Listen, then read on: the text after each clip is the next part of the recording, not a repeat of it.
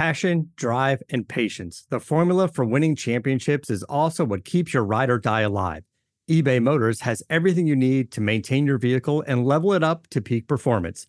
Superchargers, roof racks, exhaust kits, LED headlights, and more.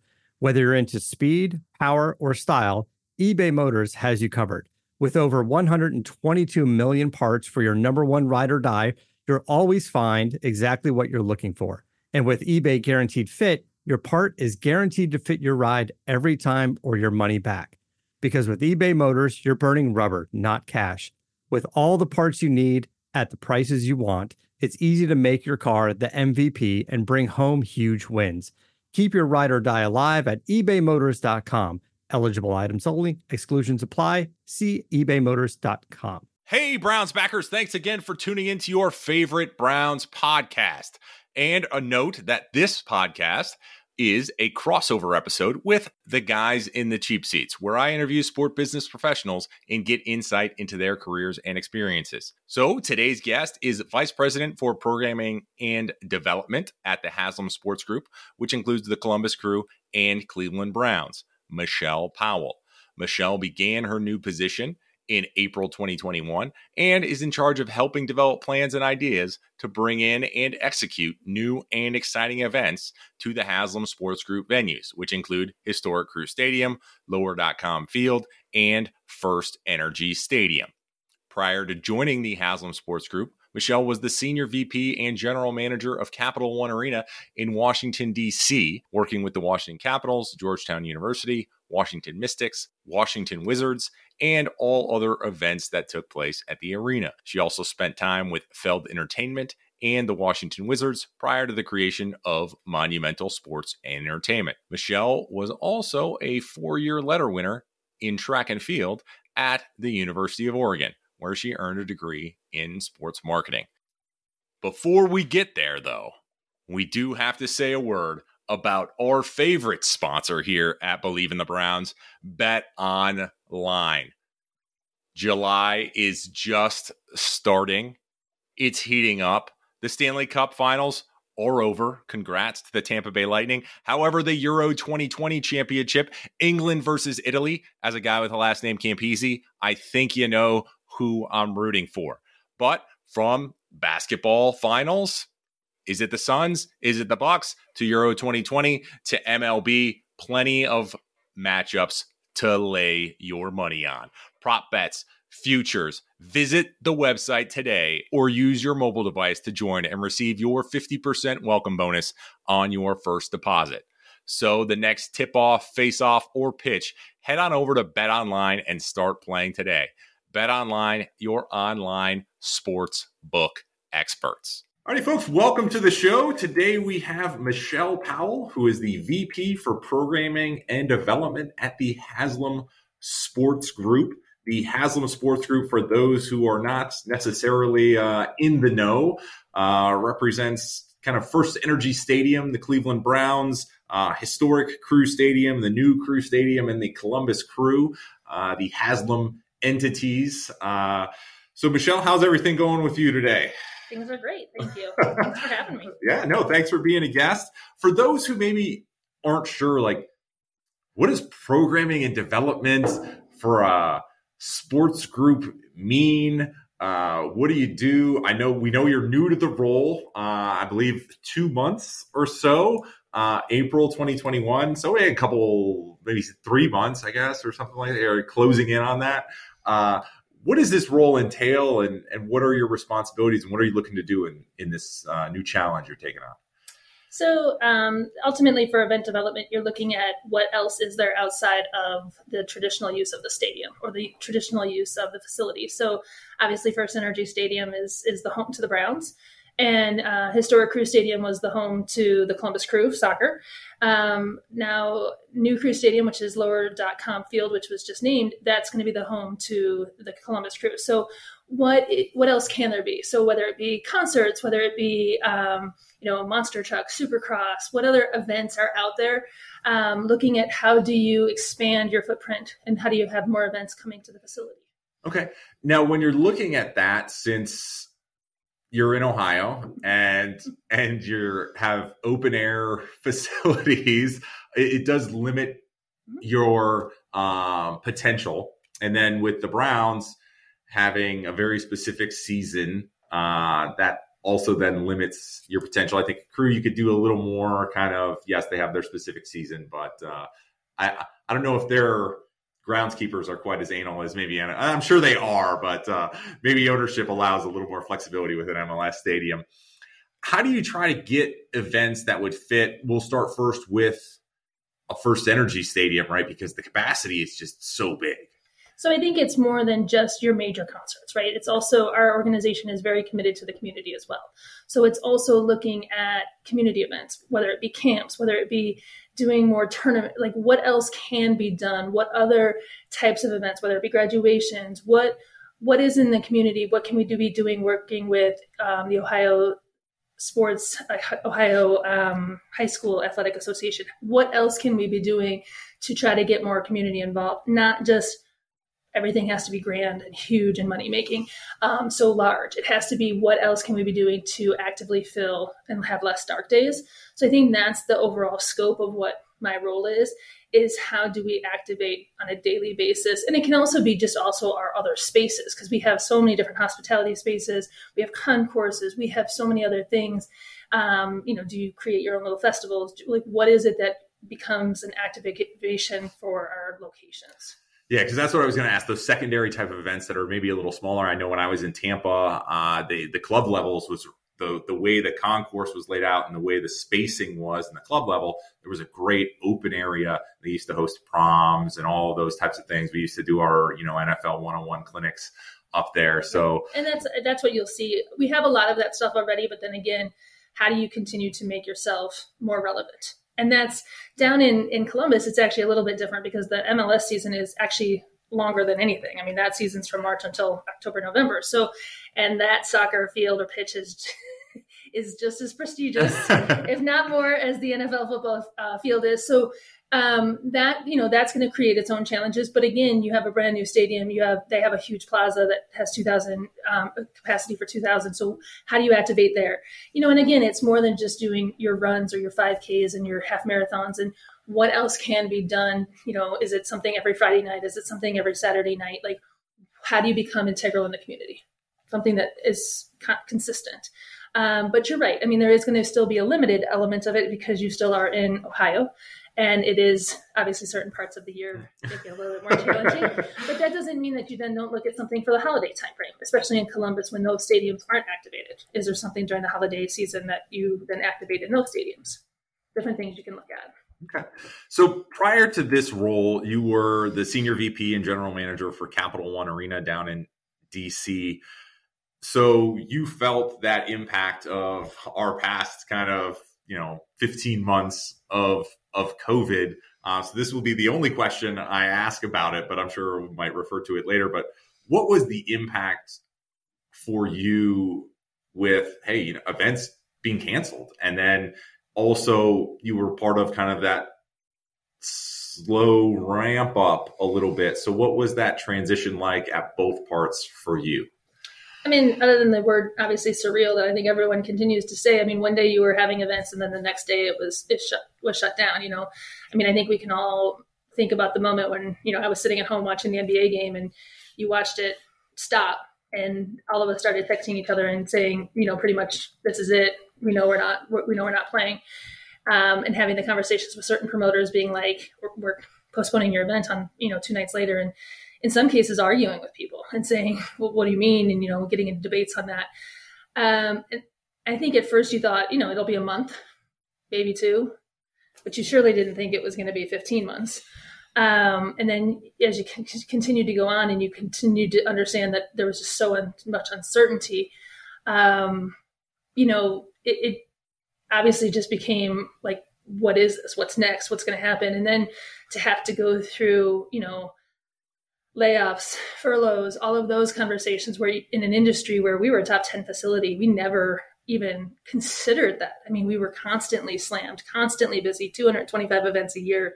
You could never breathe. But yet the entire time you were going through that, you were also constantly planning for the restart that at any point in time you didn't know when that could happen because, the NBA and NHL constantly were talking about coming back without fans. So there was never a stop. But also at Capital One Arena, we ended up doing a temporary sports book out of our facility and down in our box office. William Hill ended up doing they were going to be opening a full sports book in our facility. And so in the meantime, we did a temporary one out of our box office because we weren't using it. We were closed. And you would have never seen so much business in your life. The entire city of Washington, D.C. was pretty much shut down. And we had lines around our building for people to bet. So you still were then going through these protocols of keeping people distanced, but yet watching just people after people after people coming in when everything else was shut down. And then you started getting into, you knew the NBA was going to come back. You knew December 25th, they were not going to hit that. And then what was the NHL going to do? And you're trying to ramp up, and the NBA protocols were a beast. I mean, to try to get what they needed to get done. And the NHL was nothing in comparison because you already had it. And doing all that without a lot of staff because you still had no revenue coming in, and you really had no idea when you were going to get your staff back. And in DC, we were having, unlike some states, I think Ohio being one of them, we had no prospect of fans coming back anytime soon. So it was just a sit and wait. Every day something would change, and sometimes nothing would change. For people that plan, let alone talking to promoters and watching tours reroute 5, 6, 7, 8, 9 times, and people holding dates and dates and dates and dates, and just being so frustrated because you didn't know what was going to happen. Now, what was that process like, right? Because, if you're a concert tour, if you're a Disney on Ice, if you're whatever, you're constantly trying to make sure that as soon as things are open and we can get back on the road, we're going to try to get back on the road if we can, because we have to make money as well. How did you go about trying to book a calendar that was not even in the future, but was kind of not real, right? At any moment it could have started, but at any moment it could have been, oh man, that date we had scheduled for March 17th is no longer going to take place. And we're booked. So you guys, hey, if you're coming through this area, you're not coming here until we're booked until June 17th. How did you manage that with the promoters, who I'm sure you've obviously achieving the success you've achieved, you had good relationships with them. Yeah. And the same thing for them. How was that work process? I'm sure the level of stress was high. Was everybody kind of trying to just make the best of it, or were there maybe some instances, you don't have to name names, where things got a little dicey, shall we say? I think that was probably the most frustrating thing, because you went from everybody, rerouting into the fall originally of 21, right? And then fall of 21, you started to see that was falling apart. Fall of 20. And then everything started to fall apart. And that clearly wasn't going to happen. So then everyone started pushing to to spring of 21. And spring of 21, you couldn't find a single date on your calendar. And then you're still battling with the NBA and NHL because you had to hold the dates for them. And then all of a sudden that started to become not realistic. So then everybody started targeting the summer of 21. And then that started even becoming unrealistic. So then everybody kind of just scratched that. And then it became a huge push to go to the fall of 21. But then you started seeing that become questionable. And then you really saw the push that everyone was just like, you know what, we're going to punt and we're going to wait till 2022. And then I've never seen so many tours try to get into the first quarter of 2022.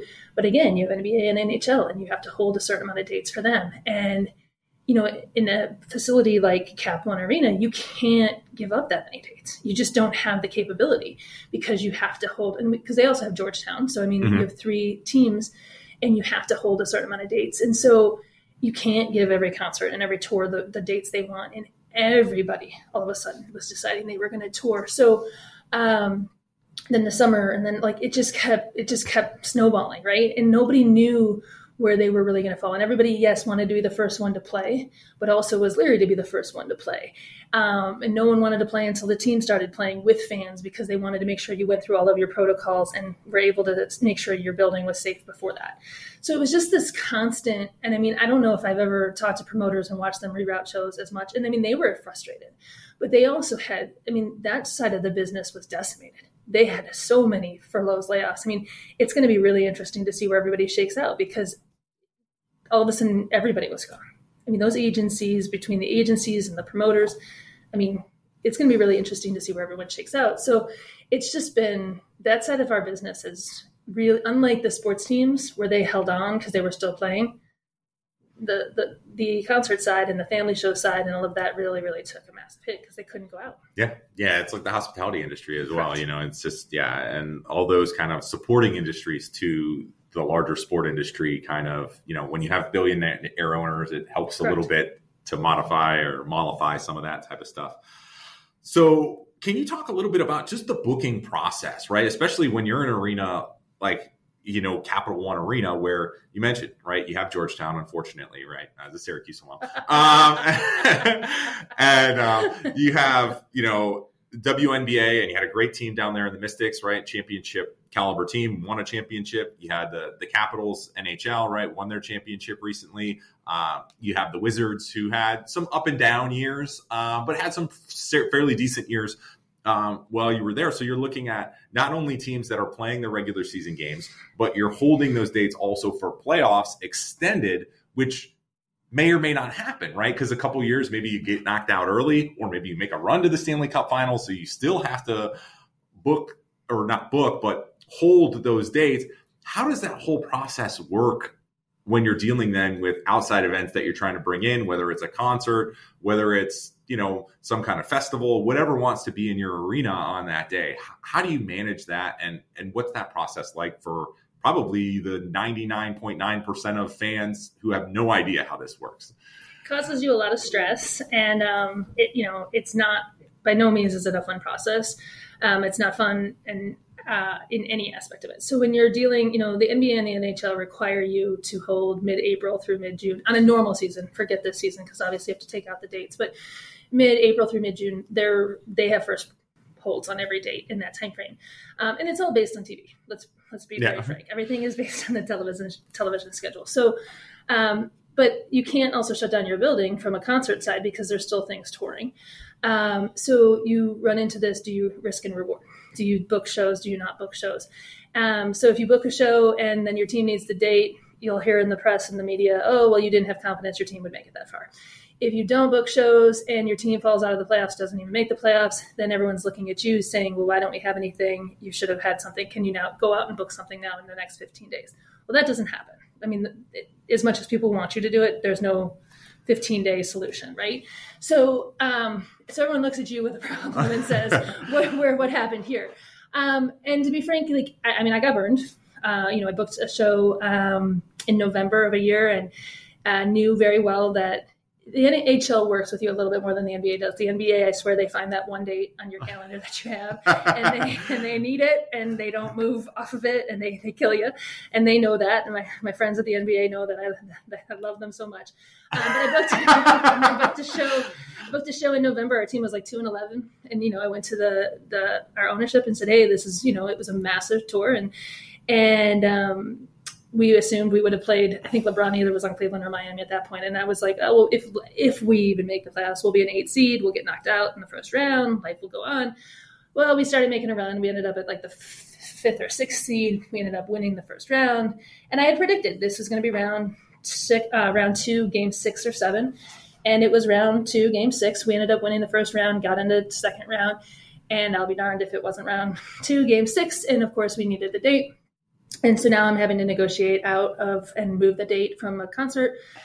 Tried everything underneath the sun, had to switch with another city, became a massive deal. And it was one of the very few that we normally make a concert move in the sense of that it's in their contract, they have to move. But this was such a large show, and the promoter himself was like, we just won't play you. So we took the risk on it and obviously got burned. So from that point forward, that was about 8 years ago. From that point forward, every contract had a contingency date. You had to move at your own risk. Now in DC, we were able to do that because, even when that promoter came back and he was like, well, I'm not going to do it. I'm like, you yourself burned me. Like, it's never going to happen again. Yeah. So, we laugh about it now. I learned about private jets and flying an artist from here to New York City. I was responsible for a lot of things, but It was painful, to say the least. We had moved numerous games and numerous concerts after that point because people had to move. The bigger the city, you're able to get away with some of that stuff. I used to joke that because of Cleveland, the NBA put in, I think it was either their Taylor Swift or WWE rule, because they ended up with a Taylor Swift or WWE in between two NBA Finals games. And the NBA doesn't want to, they're not going to move out in between games. And now all of a sudden the next year's memos, there was like this, we will not move out. It's all of this money if you had to move out. And that was, I called it the Cleveland rule because they got burned. Yeah. In Cleveland, and that was all of a sudden you saw the memo change the next year. So it all depends on kind of like every year you get something different from the leagues, but you have to book, because if you don't, and you stress on it. I mean, you stress on it every year when the Caps make a run, but I mean, how many times do you win the Stanley Cup? Yeah. How many times do you go to the NBA Finals? Now, sometimes your teams are the teams that make those runs every year. Hockey is the worst because it's a tip of a puck, and yeah. It doesn't necessarily mean the best team always wins. I mean, if you watch hockey, you know that. If basketball, you're going to usually see the top 4 teams be in contention in most cases. Yeah. Hockey, that 8th seed could easily just get hot with a hot goalie and you could run it. Yeah.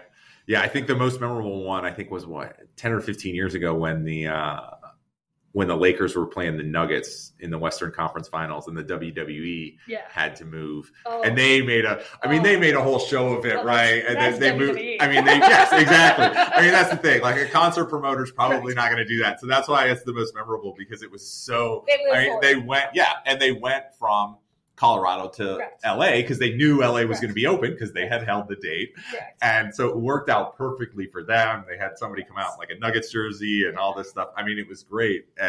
But you're thinking about, oh man, that booker, like just, you gotta, but you're not going to not book the WWE, especially at that point. Like the Nuggets were in a probably similar boat to the Wizards, where it's like, hey, you know what? We're a good team, but we're probably out in the first or second round. We're not making the Western Conference Finals. If you're rebuilding and you're trying, like, you're happy to get into the playoffs. And then they did, and so all of those, I've dealt with my friends that do it. Sometimes you root against your team too, and you don't want to say it, but you're like, it's okay if we lose this game.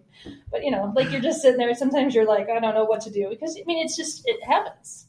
It happens all the time.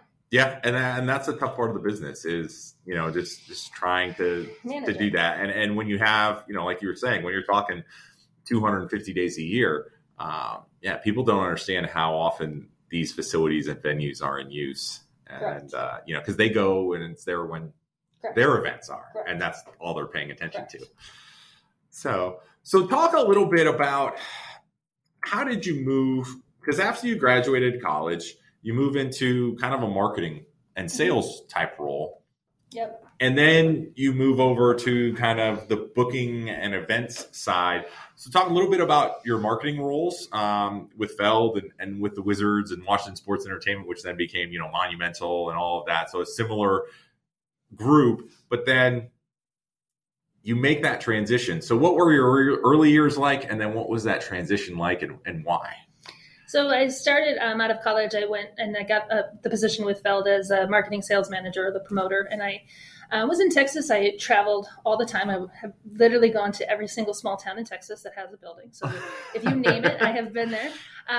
Plus Oklahoma and Utah and Kansas and pretty much anywhere in that area.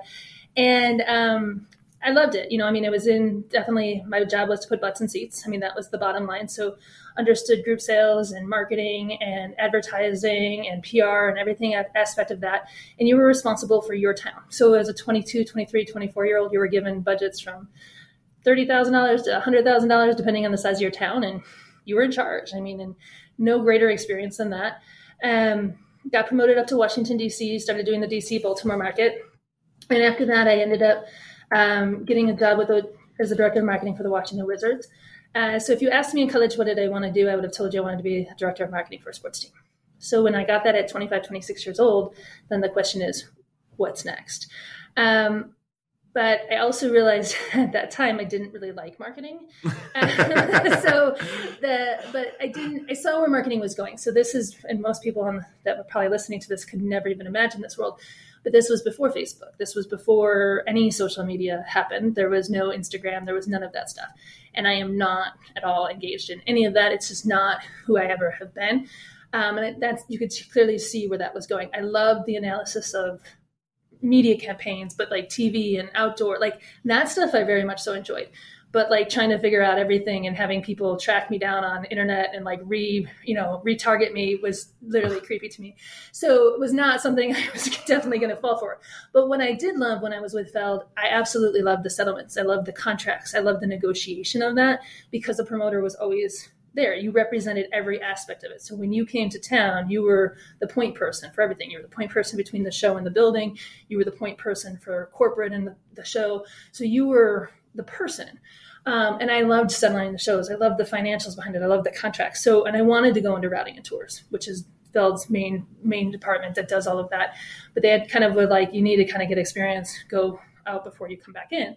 So by going to Washington Sports and Entertainment, that was deemed my experience, although I was still in marketing. And so when something opened up in Feld routing and tours, I went back, and I ended up going back there for about 4 years, and 100 contracts a year, every building in the country, from stadiums to theaters to arenas. And that at that time, that's when Feld had purchased Monster Jam, Supercross, Arena Cross, and at that time, Freestyle Motocross. So now I'm dealing with stadiums, and I'm dealing with bringing Monster Jam and Supercross into stadiums, which I'd obviously never really worked with. Instead of talking about, elephants and dumpsters and things like that, now I'm talking about dirt and dumpsters and different aspects of things. So I learned a whole different side of the business and did that. And then I got a phone call from now Monumental Sports and Entertainment, because Ted Leonsis had purchased the company and had purchased the building. And they had asked me if I wanted to come back in their booking role.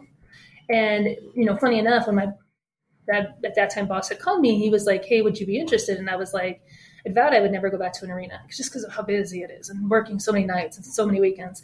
And I was like, you do know I know nothing about the music industry.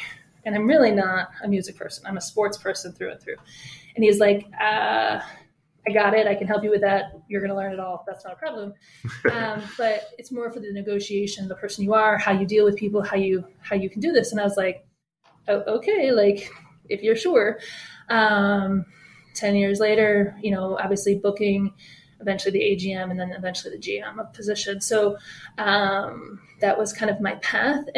But as you kept taking it on and learning it, and one of the very first things, my very first boss when I was with Feld Entertainment, he made me go live on a circus train.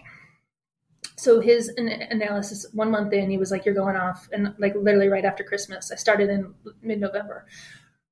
Right after Christmas, he sent me to go down to Tampa, and I did load-ins, load-outs of Lakeland, Tampa, and then St. Pete when the St. Pete building was still there. And he's like, I want you hooking wagons, living on the train. I want you doing the ops. And I was a marketing promoter. Like, I mean, what do you mean? And like 2 a.m. What is this, manual labor? And I mean, look, I was an athlete, so I can do manual labor. But I was like, what the heck is this?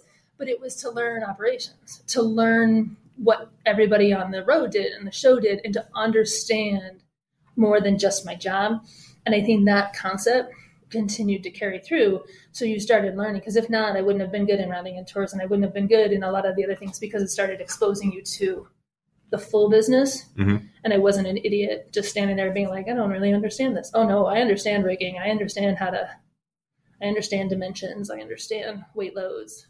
Yeah. And that's the funny thing. Like, people think, oh, well, at least it's not that far from like Tampa to Lakeland or St. Pete to Tampa. It's like, it might not necessarily be that far, but guess what? Because as a guy who moved a half a mile down the road, people are always like, oh, that's so great. And I was like, I still had to load everything into my van, and then I still had to unload it all. And guess what? I didn't even get like a 20-minute ride to kind of like relax. It's like, no, I was like literally right there again. And so it doesn't matter how far the travel is for some of those types of things. You're still putting everything in, and you're still then taking it back out and setting it back up. I mean, so imagine building a full circus. Yeah. And it's like, yes, it's nice maybe that the drive is not super, super far to an extent, because then you have a little more time in the day to hopefully you can be maybe a little more leisurely in your unloading. As I say, maybe, if your ride's only 30 miles versus if it's 5 hours, right? but you still have to do all of that stuff. And I think, having an understanding. Circus wagons only can go so fast down the road. They don't drive 80 miles an hour down the road. Yes. Yeah. There's a reason you're passing them. Right, There's a big difference. Yeah, driving with those monster hitches and all of that. Yeah, no, that is. But that had to be an awesome experience. It was, and I literally lived on the circus train, spent New Year's Eve on the circus train, and met lots of the Russian troops and all of these different people, and they definitely spend their New Year's Eve a little bit different. Again, you learn different things, you meet different people. That's awesome. So to kind of piggyback a little bit off of that, what's your best skill or attribute? What's the thing that makes Michelle successful? Because you've been in these various different roles, you've learned a lot of different things. What's the thing that makes you successful? I'm willing to jump in for anything. I think that's what I would tell most people is how can I help? What can I learn? How can I do anything? I'm extremely organized and diligent about staying on task and getting things done. But, how can I help?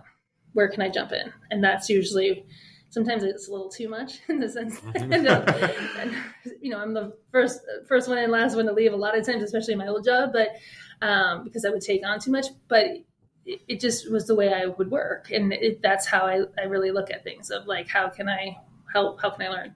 And that's just how I look at things of how do I keep improving myself? Okay. Now, you mentioned it a little bit. You were a student athlete at the University of Oregon, a sports marketing major in their School of Business. What was your experience in Eugene like, and your experience as a student athlete there? When you look back now, it seems like it's forever ago, but I was always an athlete, and I always actually played basketball growing up. And so then I did track and field in college, and someone had told me, you won't be happy if you're not being an athlete and doing something. So that was what I walked on, and then eventually got a scholarship there. So that was great. And again, it kind of keeps you on a schedule when everybody else was going off and doing whatever. And the perks of being a college athlete, they weren't, I was happy to get the sneakers and the clothes and study hall. And when I couldn't pass my crazy math class or my crazy decision science class, and I needed, someone to sit here and go over it over again with me to learn it. I had tutors to help me learn it, and learning how to write in college. I had, tutors to sit there and rip apart my papers, which I took advantage of. There's no doubt about it. But it was great. To be able to travel in college and go to all the different universities, it's just something I never would have dreamed of being able to do. And, but it also kept you disciplined, which was also something I really, really liked. And then it also gave me, exposure. I had all of my athletic friends, and I had also my normal friends, because, my freshman year I was in a normal dorm with everybody else. And it was great. I had just a great group of different people to kind of hang out with. So I really enjoyed my time at Oregon. Oregon's a great campus, and it was a really good time in my life. Okay. Outside of your home track, all right, which is which is awesome, and even more awesome now with some of the recent renovations. So outside of that, when the U.S. track and field hosts their trials, you're at a place that has a great facility. So outside of your home facility, what was your favorite facility to compete at, and why? My favorite other university would have been Stanford. I just loved Stanford's campus, and I just loved I liked their facilities. And I just really liked going to Stanford. That was probably, every time we went to Wazoo, it snowed. Home for me was Seattle. But every time we went to Wazoo, it snowed. And Arizona was always just so darn hot. So for me, it was always Stanford. Stanford's campus was gorgeous. I'd love to just walk around that campus. Yeah, it is. When we were on our little trip, we went to the campus, and their facilities, just the building, everything the whole campus. Yeah, exactly. Yeah. That's pretty much end of discussion right there. Yeah, all right. I'll buy that. Okay. So usually when I do these, there's a little bit of a break, and it will ask you some kind of random questions. And since you were in DC for a majority of your time, I'm not going to give you, you're not going to have to give me Cleveland answers, as you've only been here for a few months. So I will bypass that. But, having spent, a good portion of, 15, 16, 17 years there in DC, I'm figuring you can answer these ones from a DC standpoint. If we're to go to lunch in DC, Mm-hmm. Where are we going and what are we getting?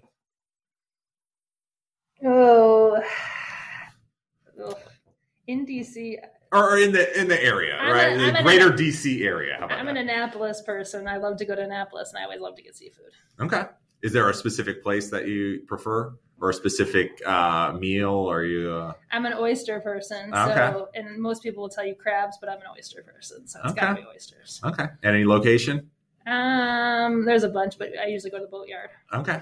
All right. Now, did you go to games there? Did you go to some games at Annapolis at the Naval Academy? I did not. I did not actually go there.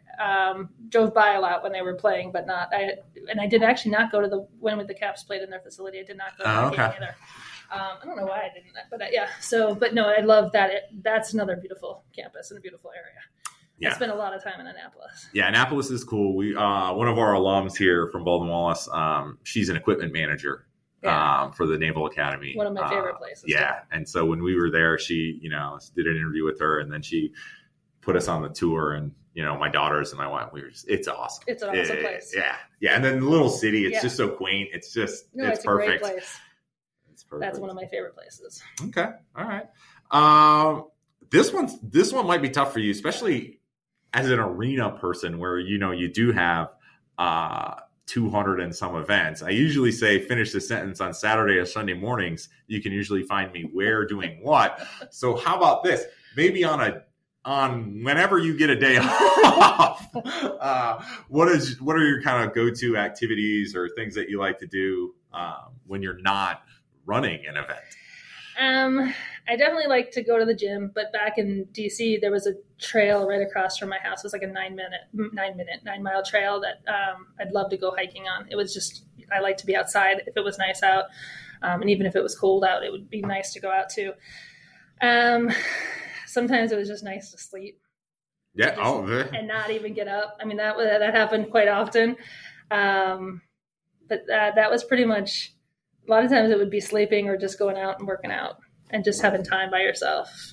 Okay. That was pretty much the go-tos because there wasn't very often that I got that privilege.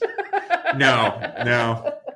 Yeah, I know. I was when I was younger that I had an opportunity to work at a facility, the one in Raleigh, and I was living in Miami at the time and working for the Hurricanes, and I was like, you know what? Yeah, no, I'm good. Yeah. I'm good. Sometimes just sitting in your house is a beautiful thing. Sitting on the porch or whatever. SID can be crazy at times, but it's definitely not arena events. Yeah. So I was like, I'm good. In the afternoon, you'll find my husband and I playing cornhole or ping pong. There you go. He would get home from work, but he works crazy hours too. So now that he'll be retiring, maybe, but we don't usually do it in the morning. It's usually not till like 3 or 4 o'clock in the afternoon when it's happy hour, and that's usually what you'll find us doing, those two things. That's good. That's good. In the warm weather, it's cornhole. In the colder weather, it's ping pong. We'll have to get you hooked up here. I think a BW student won the inaugural cornhole collegiate championships. So maybe we'll get a competition going here. I won a pretty mean cornhole tournament, so that's another one of my hidden secret talents. Okay. Mm-hmm. Well, they got the big board company, Slick Woody's, out here in Akron that makes all the boards. So maybe we got an event here, we got a fundraiser going. I have run big time cornhole tournaments. I'm feeling it. We can do it inside or outside. We got the 3 courts in the gym. We can the mods. Be surprised about my skills on that. I'm ready. All right. Well, we'll talk about that when we're done. So how about this? What are 3 pet peeves that you have, personal or professional? Entitled people being entitled, people cracking their knuckles or any body part in front of me drives me insane, and then laziness. But entitlement, if you think you're entitled to anything, that's yeah, I would agree with that. I'm glad I haven't cracked. I don't think I've cracked my knuckles during this. Sometimes it's I just can't. I usually don't do the full crack. Maybe it's just like a finger crack because some bent and broken pinkies from the rugby days. So sometimes you realign there. Cracking your neck and stuff like that will literally send me. Ugh. All right. What's something that's on your bucket list? Just to travel more. I think, and that's one of the reasons I wanted to switch, careers. And my husband and I have started traveling more kind of in the last couple of years hit more places than I think I've hit in my whole life. And I think that's what we just want to continue to see other places and to just continue to get out and just to find balance with it. Because I mean, I have had no balance in my whole 20 plus years of my career. It's been so work driven, which has allowed me to travel the United States to a great extent. But I'd like to see more than the US. Yeah. And a lot of those are on work related things. But I have done good. Okay. One of my goals whenever I would travel on work was always one day. One off day? Yeah. Or like at least, do something in every location I went. So like we have maps in our house of like with pins of everywhere we've been. Have the same thing. And so my colored pins are very, very extensive for the US.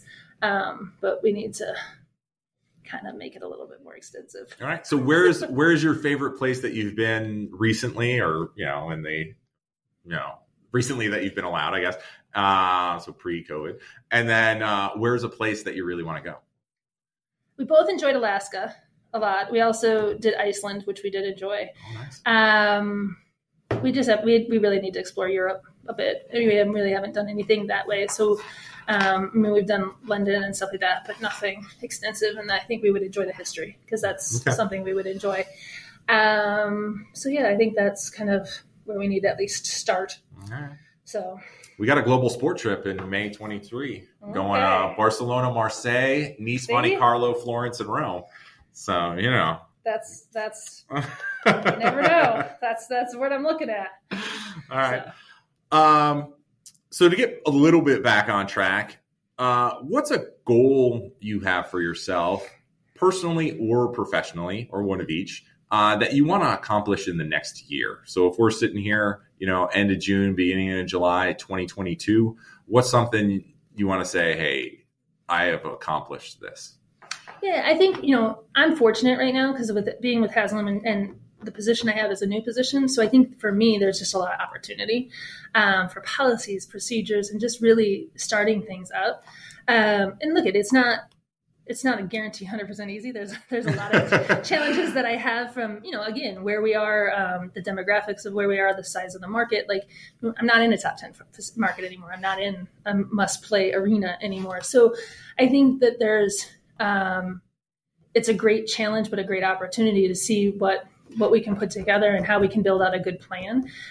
So really just for me, developing a plan and then seeing how we can continue to start working towards executing it. And everybody's going to potentially have different thoughts of what success is. But I have my own thoughts of what success is.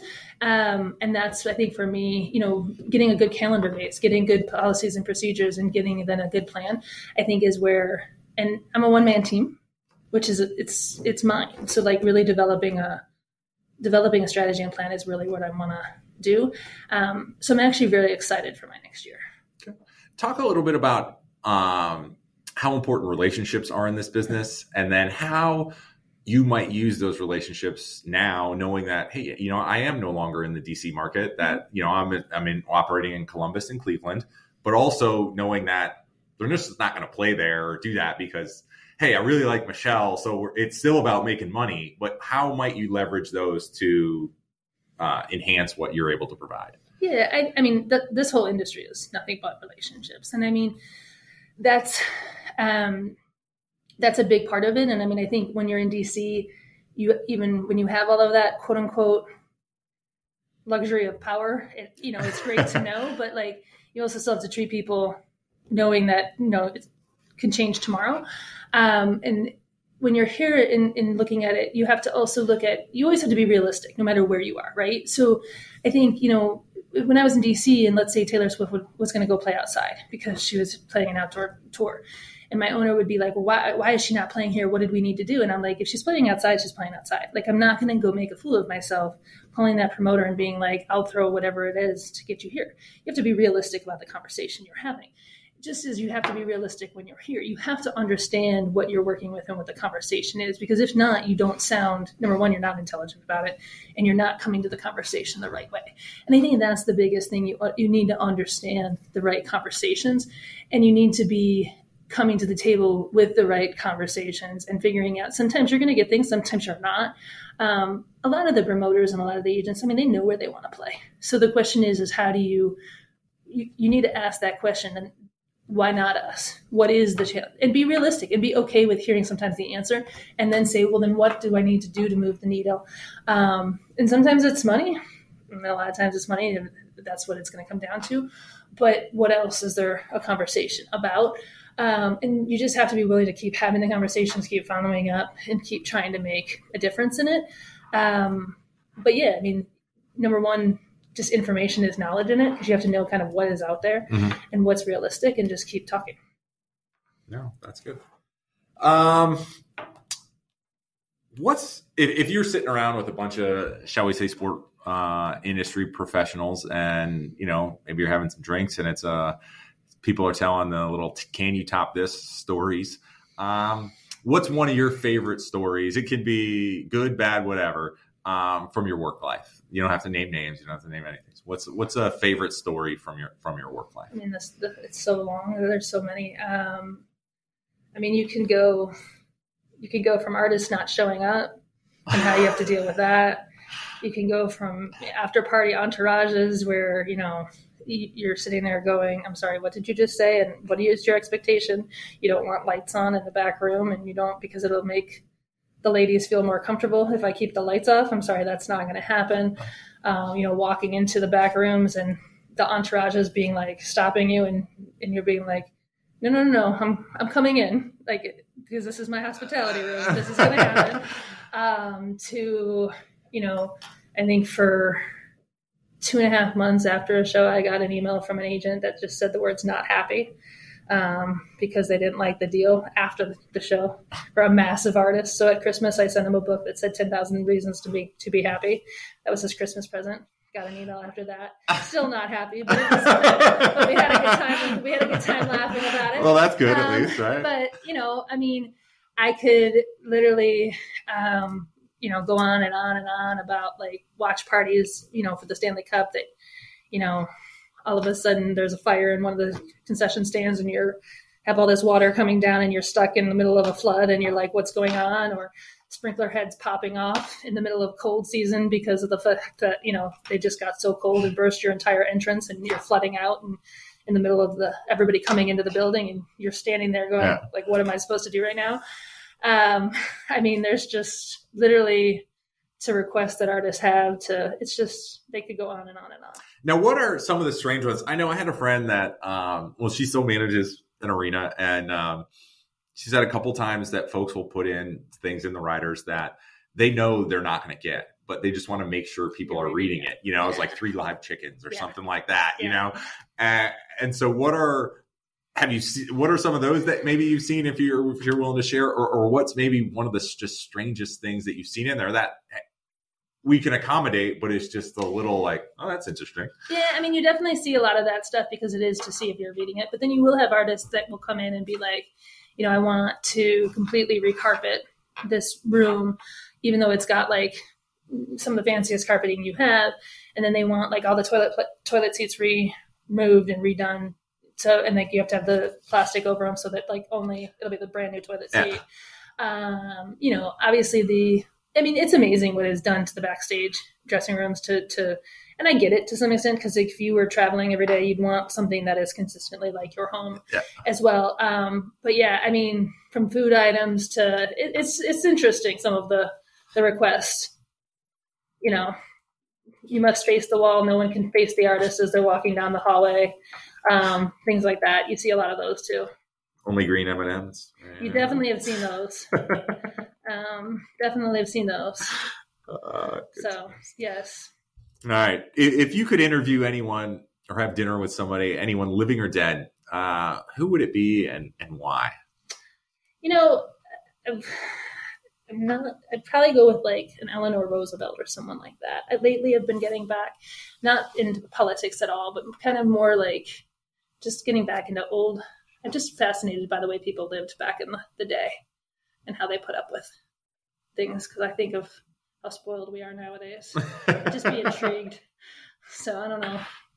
anyone back after, especially like watching the world of like the Hamilton and like all these different things. I just look at these women and I'm just like, man, I don't know. I can't even imagine wearing a dress like that all day. Just getting into it, right? Yeah, just anything like that from back in the day. I just was like, man, like it's just a different world. Yeah. No, I'm not wearing the top hat, so I don't expect anybody to. That's crazy. The Roosevelts fascinate me. Okay, I don't know why. They just do. They're pretty fascinating individuals. Correct. So they fascinate me the most out of anybody. Hey, that's a good one. If you could send, and I'll hit another one after this. So this will be kind of a two-parter. If you could send a message to yourself maybe 10 years ago. So you're into your career, but you're not quite where you are at this point. And then I'll ask a follow-up about that. I'll even go a little further back with that. But if you could send a message to yourself 10 years ago, what would you say? It's going to be there tomorrow. The work is going to be there tomorrow, so you can get up and walk away.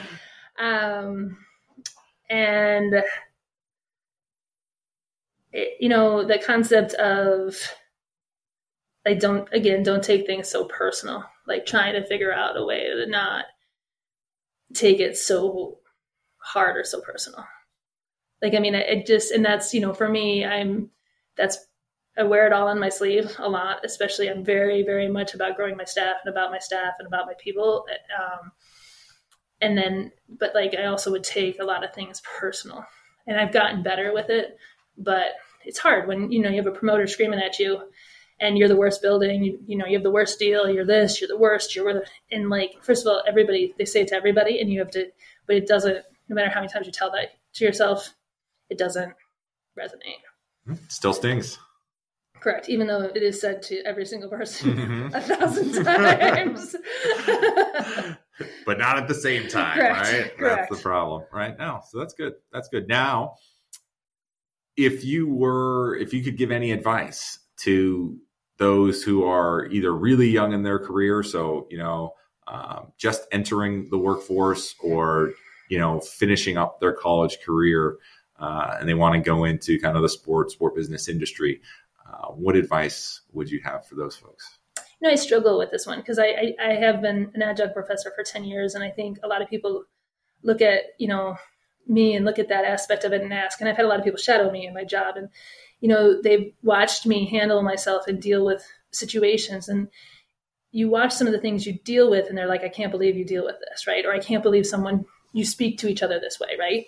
And I think that in the world that we live in, we're getting into this, you can't speak to me this way, this can't, there has to be this bubble around everybody. And I hate to say it that way, but in the world I live in and in the industry I'm in, there's no one, it is what it is. And I mean, and you have to have your big girl pants on, and you have to have thick skin, and you have to be willing to take it. And so, I mean, if you ask me that advice, should I have walked, the first question you asked, should I have walked away at times or not, quote unquote, put up with some of the things?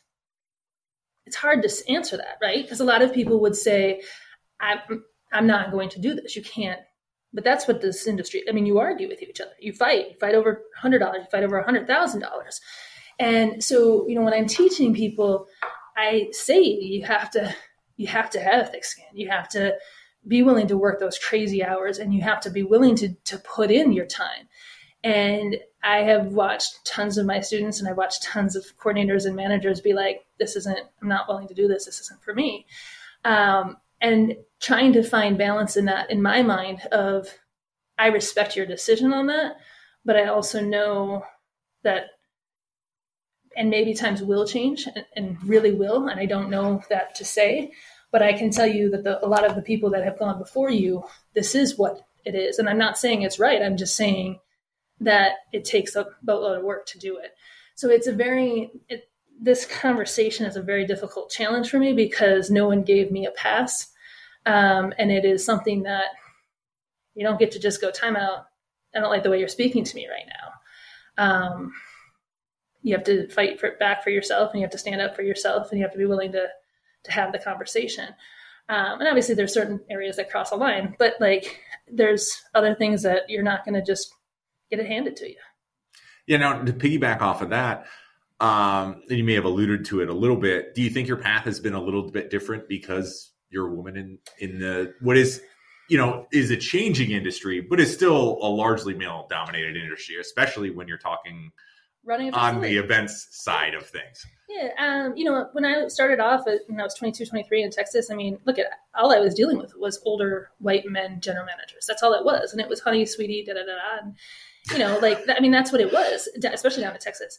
And point blank, when I was with Feld in the booking role, I had a general manager of a facility tell me, you're picking this pretty quickly for being a woman. And I remember hanging up the phone and going into my boss's office. And I said, this deal is it was a brand new building, but I said, I am never going to screw somebody as badly as I screwed them on this deal. I was very good at what I did. And I was like, oh, no problem. Like, this deal is going to screw you to the wall. And I ended up leaving Feld before the show played.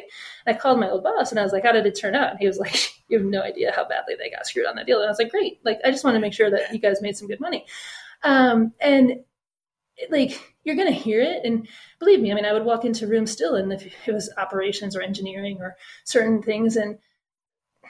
But that's what you're going to deal with at times. But I also know, that, there's things I know I'm stronger at that I'm not. And it was always a running joke on engineering. Like, I don't really need to know everything of how something flushes. And it's nothing that I was ever interested in. Not because I was a woman, it's just, I have no interest in it. Yeah. So I think you have to look at different aspects of it, but you also have to know when to push forward.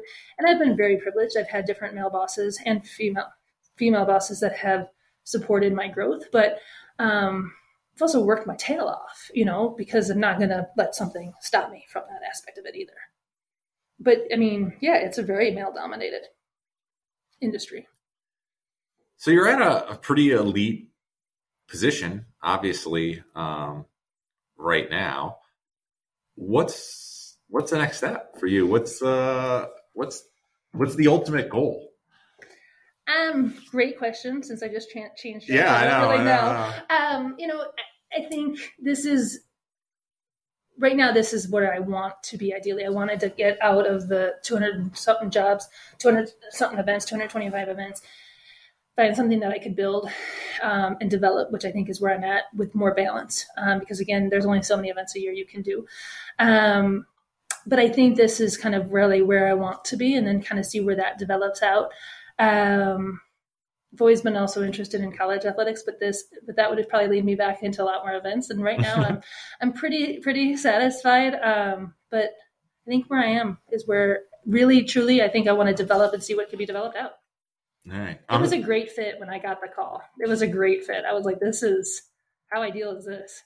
Hey, obviously, looking at your resume, I am excited because to me, the better people we can get here in Cleveland working in this industry, the better off, our students are going to be, the better off this city is going to be for the opportunities that it provides. So, win-win for us here. And I'm saying team presidency. That's where I'm going. That's where I'm saying. I'm saying Michelle's going to be a team president at some point in the next, let's say she's about as old as I am. So I'm going to say within the next 6 years. So before she hits a certain mark that I won't mention. That sounds like a lot of work. Yeah, compared to what you're already doing. Yes. I think you overestimate sometimes team presidents. No, I'm just kidding to all the team presidents out there. But I think you're doing plenty of the work. All right. So before we wrap up, any questions that I should have asked that I didn't? No, I think my only question whenever I talk to people is, why in the world did you get into this, and why did you stay in it? But no, I think that's, any regrets other than those types of things? No, but, I think that's pretty much, I'm grateful for every woman I've had. So I will ask you that question. Why in the world did you get into this, and why do you stay in it? I definitely fell into it. Didn't know that I had no idea this even existed coming out of school, because we didn't have facilities courses, at least that I remember. I mainly did marketing and stuff like that. All right. So you're on that. They're on that Nike vibe, right? So they're but it was also a long time ago. True. I'll give you that. Knowledge that it was like a year ago. So I really didn't know much about that. And why do I continue to do it? I've actually, my mindset in it over the years has changed mainly just because of the fact I don't have a staff right now, which I have to tell you is phenomenal, because it's nice to have time back for myself. But that was also the hardest thing of leaving, was because I had really enjoyed developing people and watching people grow and helping them kind of build out their careers. Because that was really kind of became one of the most fulfilling things, although it was the most time consuming thing. If you're doing it right, it is. It was by far one of the most time consuming things. People ask me all the time, like, why are you here all the time? And I'm like, well, because 80% of the time I'm dealing with people, and then I have to finally do my job. So my other portion of my job. Mm-hmm. But that was probably the hardest thing to leave, was my people. Okay. So, but yeah. I think that's what makes you a good leader then. Right. All right. So thank you, Michelle, for taking the time. So we'll wrap up here. Thanks to Michelle Powell, VP for Programming and Development at the Haslam Sports Group. Thanks again. Thank you for listening to Believe. You can show support to your host by subscribing to the show and giving us a 5-star rating on your preferred platform. Check us out at Believe.com and search for BLEAV on YouTube.